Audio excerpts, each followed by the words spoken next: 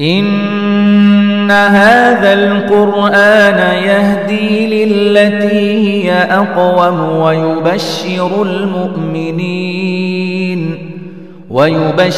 المؤمنين الذين يعملون الصالحات أن لهم أجرا كبيرا.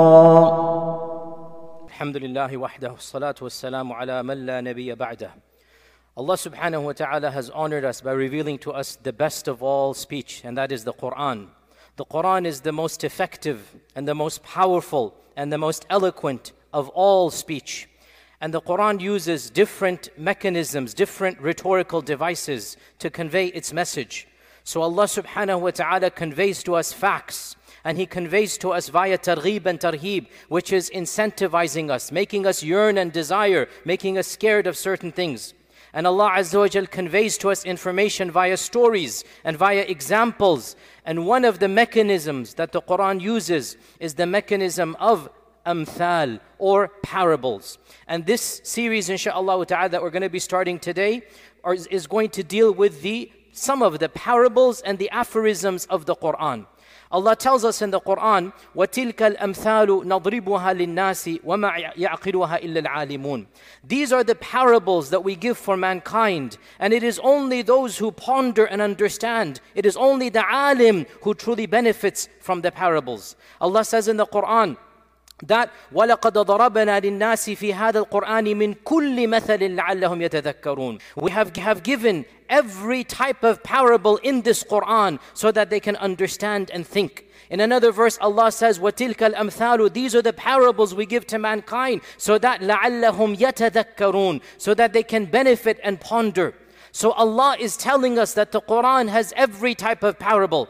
The Quran has every type of mathal. The purpose of the mathal is for us to ponder, for us to reflect, for us to benefit from. And that will be our series, inshaAllah ta'ala, in this month of Ramadan. Now, there are many types of parables in the Quran, and we can say that there are two simple categories. The first is a historical parable, and that is an actual story, an incident that has taken place, and Allah subhanahu wa ta'ala is telling us to think about that and derive benefits and lessons from a real example. For example, Allah subhanahu wa ta'ala mentions in Surah Al-Kahf that the example of the two gardens. This is an actual story that took place. For example, in Surah Yasin, وَضْرِبْ لَهُمْ مَثَلًا أَصْحَابَ الْقَرْيَةِ. Give to them the example, the of the people of the village. This is Antakya, Antioch. It's an actual incident. That is one type of parable. And it's a very good topic, but it's not the topic of this series. The second type of parable, which is what we're going to be discussing,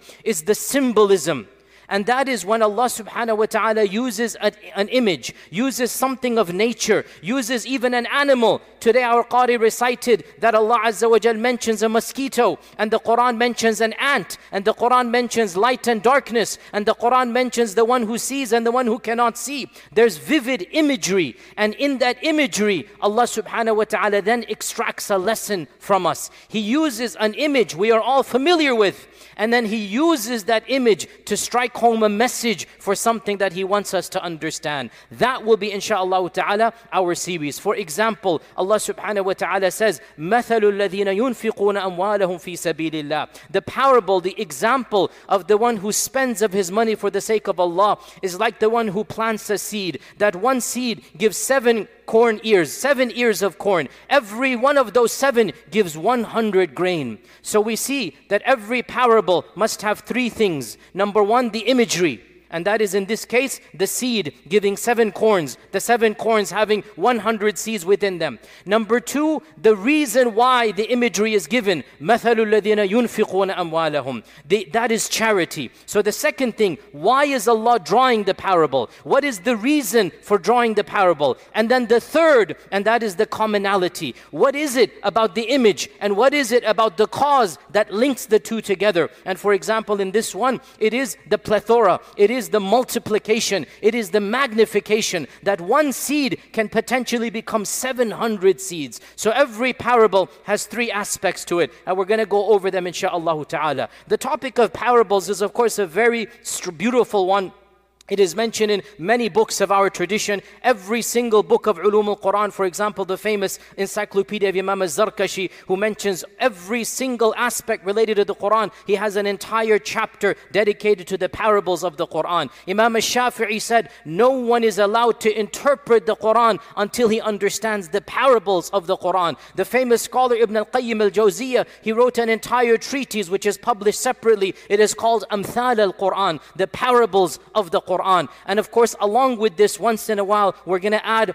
the aphorisms of the Quran. And by this, I mean those phrases that have become a part of the culture of the Arab people. They are so powerful. The entire Quran is powerful. But there are certain phrases that are so powerful, so vivid, that they have become a part of the vernacular of societies and civilizations. For example, فَاذْكُرُونِي أَذْكُرْكُمْ. For example, لَإِن شَكَرْتُمْ لَأَزِيدَنَّكُمْ. For example, وَلَكُمْ فِي الْقِصَاصِ حَيَاتٌ. Each one of these phrases, it has become very symbolic, and they are used as aphorisms, as statements of the utmost wisdom. So to this series, inshallah, we'll do majority parables and once in a while aphorisms. We cannot do all of them. There are more than 45 actual amthal in the Quran, and of course many dozens of aphorisms. But inshallah, the goal is to introduce us to at least this topic and concept. May Allah subhanahu wa ta'ala make us of those who love the Quran and who read it and who benefit from it, and whom the Quran intercedes for on the Day of Judgment. And we will continue tomorrow بإذن ta'ala. Wassalamu alaikum wa rahmatullah.